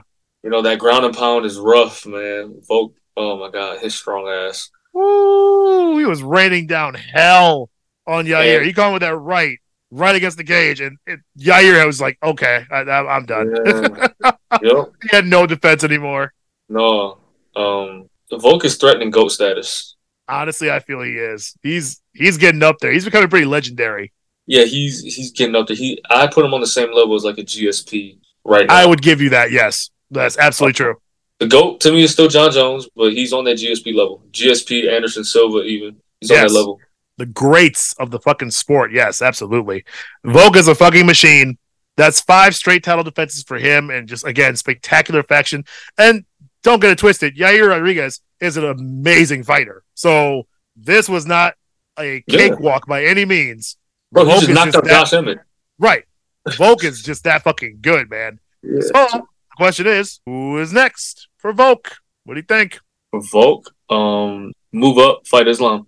I said the same thing. Thank you, sir. I want to see an Islam rematch, 100%. And as nice as featherweight is, honestly, I don't see anyone matching up to Volk at this point. And no one makes sense for Volk to fight. No, not really. Like, not really. And I hate saying that, but it's like he kind of cleaned out the division already. Yeah, I mean what's his name? Who did Max Holloway just beat? I forgot his name, but he's good. Arnold Allen. Oh yeah, you're right. Arnold Allen. He was supposed to beat Max Holloway and then get his title shot, but he can't even beat Max Holloway. Right. Volk beat Max Holloway 3 times. Brian Ortega, he dodged and ate both of Brian Ortega's 2 best attacks and destroyed Brian Ortega. Done. He just KO'd Yair. Yep. Josh Emmett hasn't earned it yet. You know what I mean? So, he hasn't learned it either. Yeah. But you're right. See, he's the king of that division for a reason. No one can touch this guy right now. Yeah. I'd say go and fight Islam or wait for Aljo and destroy Aljo. Okay. I like that too though. Either one of those fights. Big money. Yep. Me personally, I want the Islam fight. I had it written down already. I said, bring me Islam. I need because you and I spoke about that fight before, and how Islam has run through all these motherfuckers and he's battered them and bruised them. But when he went against Volk, Volk took a piece of his soul with him. That's plain and simple. Volk was almost unscratched in that fight. If you run that fight back, Volk might be the one to shock the world on this one. I'm just saying. He's that. I believe in Volk that much. Volk might get a TKO. Mm-hmm. Islam might fuck around on that one. So, yeah. If it's me, I want to see it. I do too. If they do, I'm putting money on Volk. Honestly, I would too. I saw enough from that last fight where I'm like, Volk should have absolutely fucking won that one. I don't see a problem. Man, oh man. All right, sir. Last words for your adoring fans. Man, my fans, man. I just want to apologize because I haven't been putting out, any clips. I've been out here living life, you know what I'm saying? But we're on vacation, bro. You know what I'm saying? I've been on vacation. This weekend, I have nothing going on. So I'm pushing out clips this weekend. I'll try to do 3 or 4 clips this weekend from all different episodes. So be on the lookout. Mix it in, sprinkle it in. Yes, sir. Yeah, like you said, new clips coming out. We have been on vacation. I know you guys have been on vacation, and you're probably not listening to podcasts every week like we do anyway. So it goes both ways, but we're still here for you. We're still pumping out episodes every week. We post on Saturdays. It's a Thursday night. I'm still going to fucking edit it tonight because I ain't going to do it tomorrow. And it'll be here for you Saturday morning. So you are welcome in advance. Make sure you like, subscribe, and follow. Catch us on YouTube and Facebook, The Bank Bro Show on there. We are at Bank Bro Show on the Instagram, and we are The Bank Bro Show at gmail.com. So fill that inbox up with those questions and comments because we want to hear from you. We want to hear how your summer vacation's going. What have you been doing? If you're like us, trying to get in touch with your spirituality, out camping, out tubing, out hitting Florida and sweating your ass off and feeding alligators, anything in between, we want to hear about it. Bring it up on the show. So hit your boys up. Let us know what's going on. Another one in the book, sir. How you feeling? Man, I feel great. Outside of the technical difficulties that pissed me off earlier, They won't even hear about it. We're gonna edit that shit out. I feel like it was a good episode, man. I felt like it was a good episode. I think we had some pretty interactive conversations. I wish the sports world was a little more exciting at the moment. But you Yeah, know what? We'll take what we can get. That's right. We'll get into some more when it comes up, but like we said, if there's no sports going on, then we're gonna talk more about relationships and life and culture. We got some good shit coming and cooking up. So make sure you guys stay tuned and keep on hitting Next that play episode, button. no sport. No sports at all. I'm done with it. I got plenty we can talk about without the sports. So that's gonna be fucking great. You guys stay tuned to that. But as always, Bank Bros are in your city. We are here for you, and you can always bank on that. Peace. 1, 2, 3.